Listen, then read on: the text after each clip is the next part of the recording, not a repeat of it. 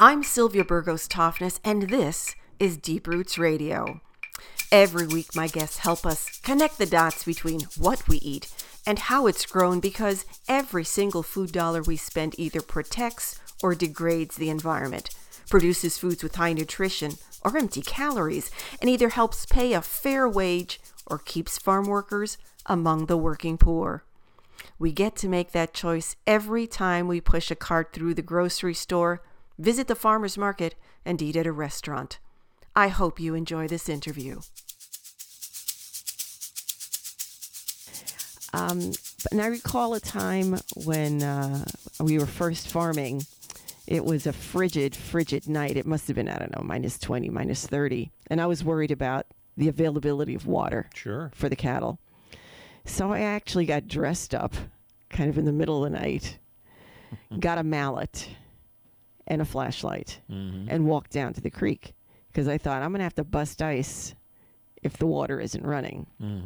Well, thanks to God, the water was running, and I didn't have to take those kinds of measures. But running water, the availability of water, is so key to all of us, no matter where you live, whether or not you're in a city or if you're living in the country, if you're growing carrots or, as you and I are, livestock. The water that we see, like a creek and a river and an ocean, is important. But so is that water beneath our feet that's invisible to us. Some parts of the world, it's a matter of life and death. And it's becoming an issue of greater dispute in the United States as people fight over disappearing water and water rights. And interestingly enough, the jacket that I have hanging behind my seat right now is filled with the smell of a wood fire. Because it was only a few days ago that I was standing around a wood fire at the Franconia Sculpture Park. That isn't too far from here. It's got huge landscape sculptures. That was a meeting point, and the fire was a gathering spot, the campfire, for numbers of farmers to come together to share stories about what water means to them and what their early experiences were about water. And we did this at the invitation of an artist and activist by the name of Anna Metcalf. She grew up in Virginia, but she now lives in Minneapolis. And she is a woman who is the force behind a project called Upstream. And those conversations were instigated by her project. She's with us on the line this morning. Anna, how are you? I'm great. Thank you so much for being a part of our show today. Thank you so much for having me. Anna, it was so interesting to get that invitation from one of our friends, Jason Montgomery Reese, who happens to be a young farming family in our area, to be invited to this conversation around a campfire on a pretty frigid day. Tell me, what is Upstream? Exactly what is it that you're trying to do? It's a great question. I think the main goal of Upstream is to provide a space and time, and I think a facilitation, technique, I guess, to gather and to talk about water and water-related issues. But I think it stems from, so my background is as a ceramic artist, and when I think about what the history of ceramics, of clay, and its connection to human beings, it goes all the way back to, archaeologists are uncovering objects that held food and water for humans dating back to, 20,000 years ago. And so clay has facilitated conversation over dinner tables for many, many millennia. And so I really like to think of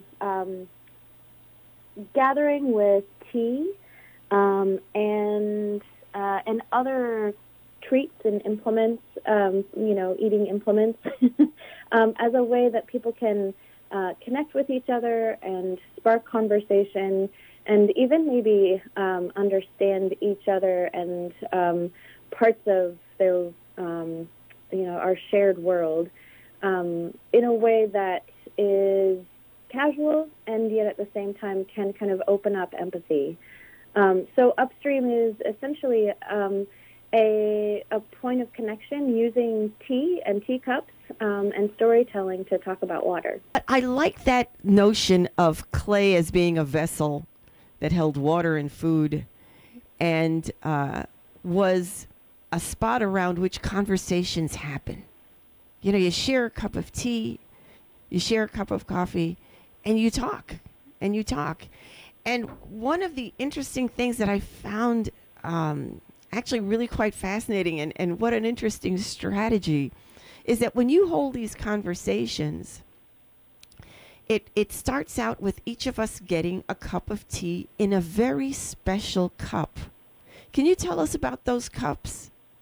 Yeah, sure. In my past, I was a potter, kind of a functional potter for a really long time in my life. And so making a cup is something that I've always loved to do because it's an object that's so intimate. There's not very many other artists in the world who get to interact with their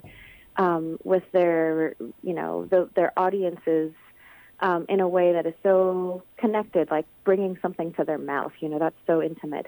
And so these cups they're simple. They're made out of porcelain. They're, real kind of basic cylindrical cups. But on the cups are printed using this technique that I use. It's actually screen printing. So I screen print on a piece of paper, and then I take that paper and kind of press it like a temporary tattoo onto the cup. And so there's printed onto the cup some stories that were given to me by other participants in this project, Upstream. I've been collecting stories and having conversations for it'll be almost 2 years actually, coming up at the beginning of next year. And so I've collected quite a few stories from people. And so those stories are actually in other people's handwriting and in their own words. Sometimes there's drawings. And I press those stories into the cups and then share them with other participants in the project.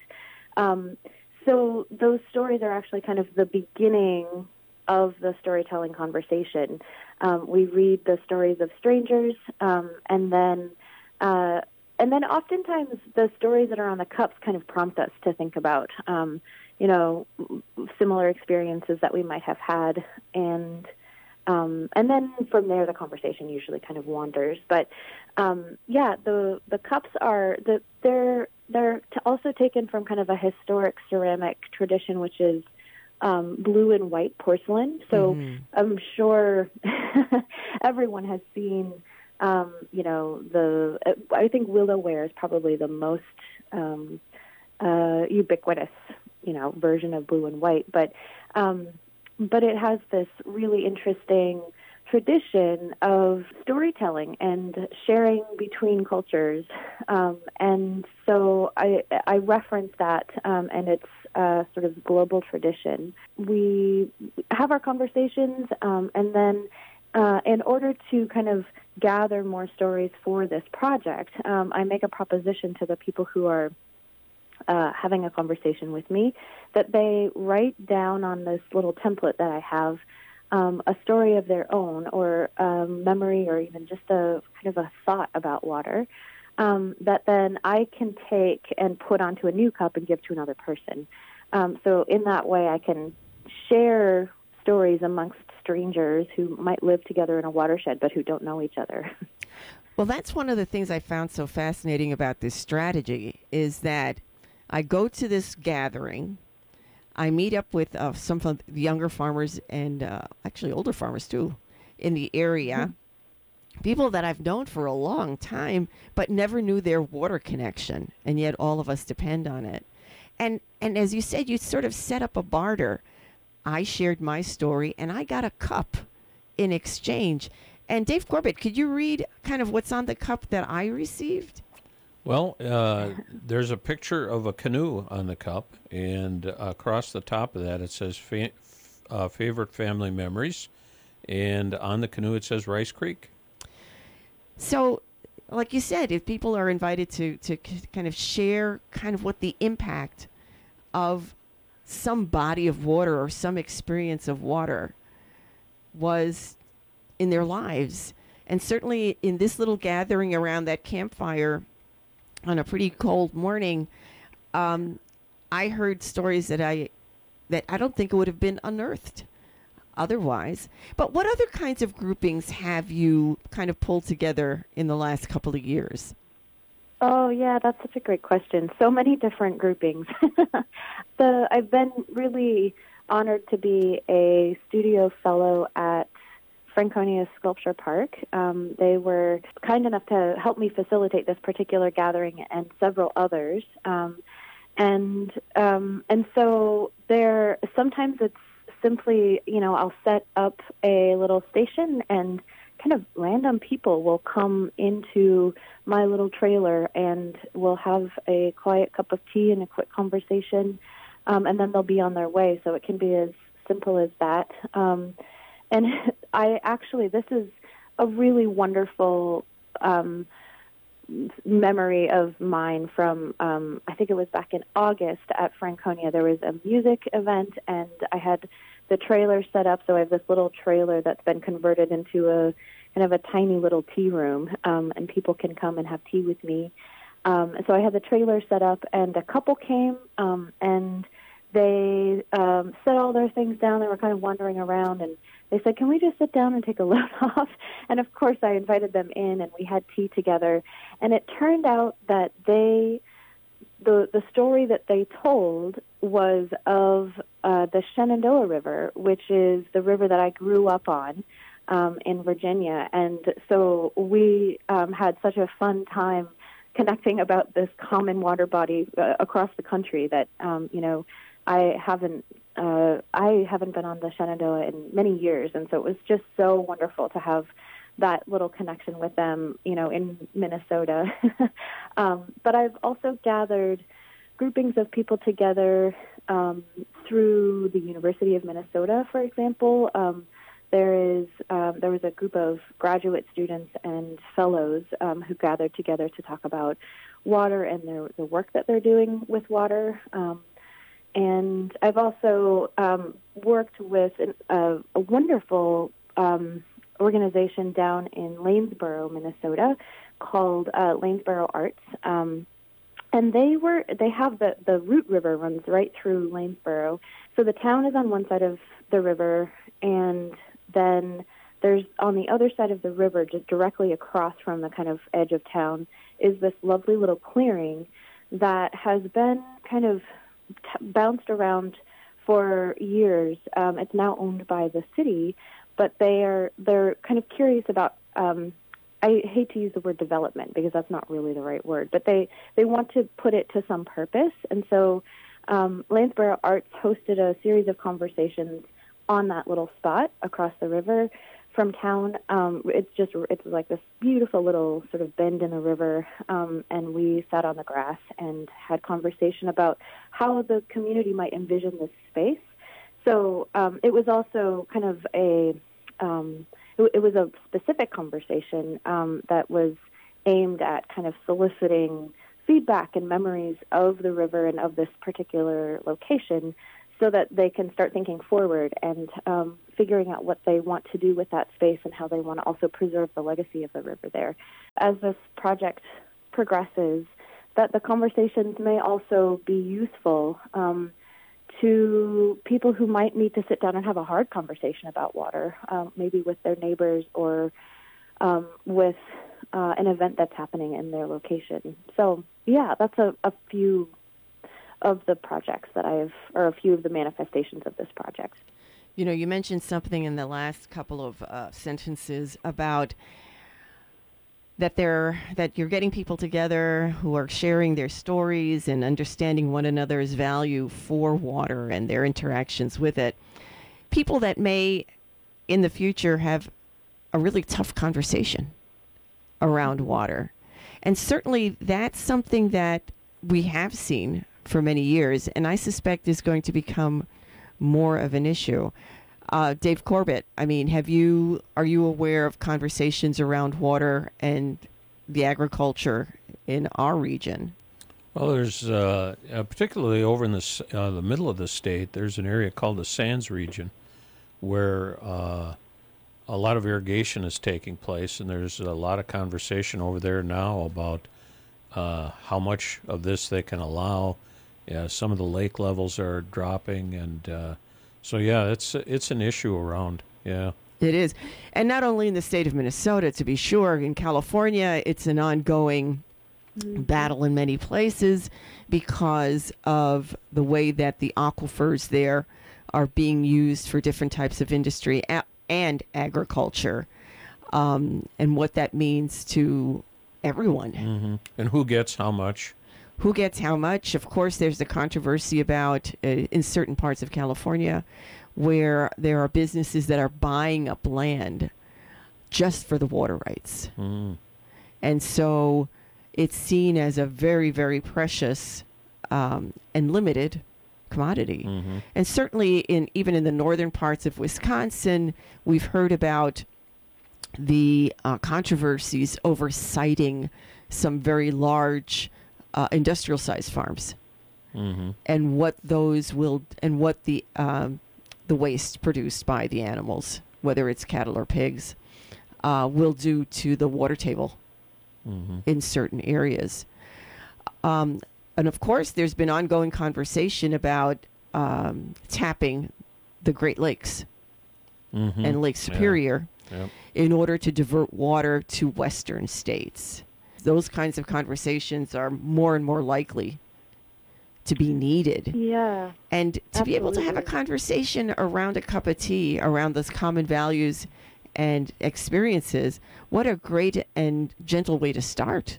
Well, I think there's two things happening with the sort of setting of this project. And one, of course, is just the unassuming cup of tea. But also storytelling, I think, is a really powerful way of speaking the truth that that a person experiences in their own life without it being a threat to a listener. It allows us to kind of engage our suspension of disbelief for just a moment, to kind of live in the same world together as a story is being told. Storytelling has a lot of power in that way. Boy, you've hit it on the head, I think, Anna. Certainly, we can and should develop all kinds of reports based on research and statistics. We can create proposals for policy change, and and debate around that. You have put a finger on it. I think that storytelling engages not only your mind, but it engages your heart. You tend to talk about watersheds. You're getting people who kind of live in the same kind of watershed. How do you describe watershed in connection with your work? Yeah, that's a great question. Well, there are, I think, lots of ways of thinking about watershed. Technically, 2/3 of the United States shares one watershed, one big watershed, which is that of the Mississippi River. And so, there's lots of ways in which my impact on, or my consumption and then impact on the water in my area is actually connected to somebody who's living in Baton Rouge and someone who's living, even in Chicago.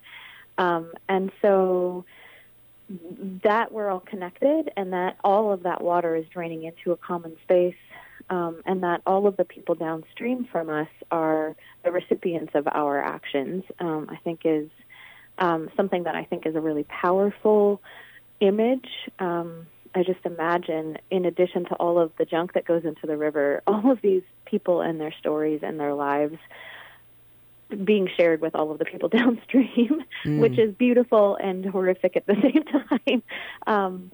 And then, of course, there's the more local watershed, which is the very specific area of water drainage. So it really has to do with where your water comes from, and then where it drains after it goes away from you, and how that sort of land is linked to the particular water body that's in the area. For some people it's a lake, for some people it's a moving body of water like a river, and ultimately we have these really massive watersheds across the world where they empty finally into the biggest bodies of water, our oceans.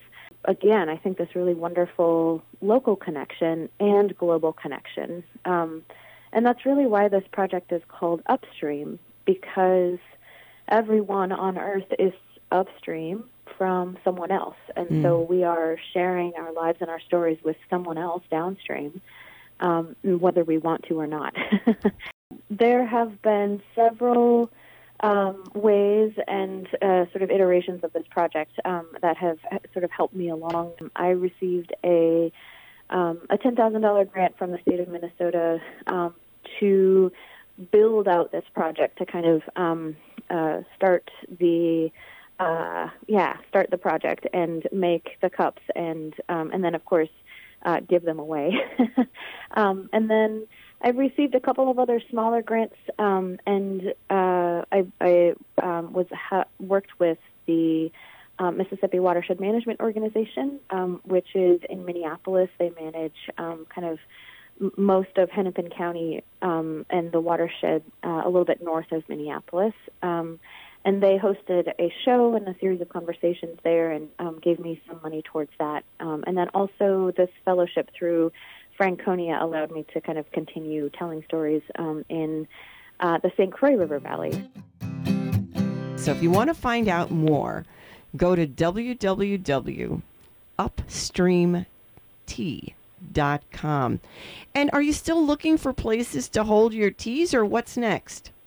Yeah, absolutely. I am definitely interested in more conversations and more hosts of conversations. I'm really interested in the conversation, the really important and needed conversation between people who live in urban areas and people who live in rural areas, and how their experiences of water are different and yet at the same time linked so intricately.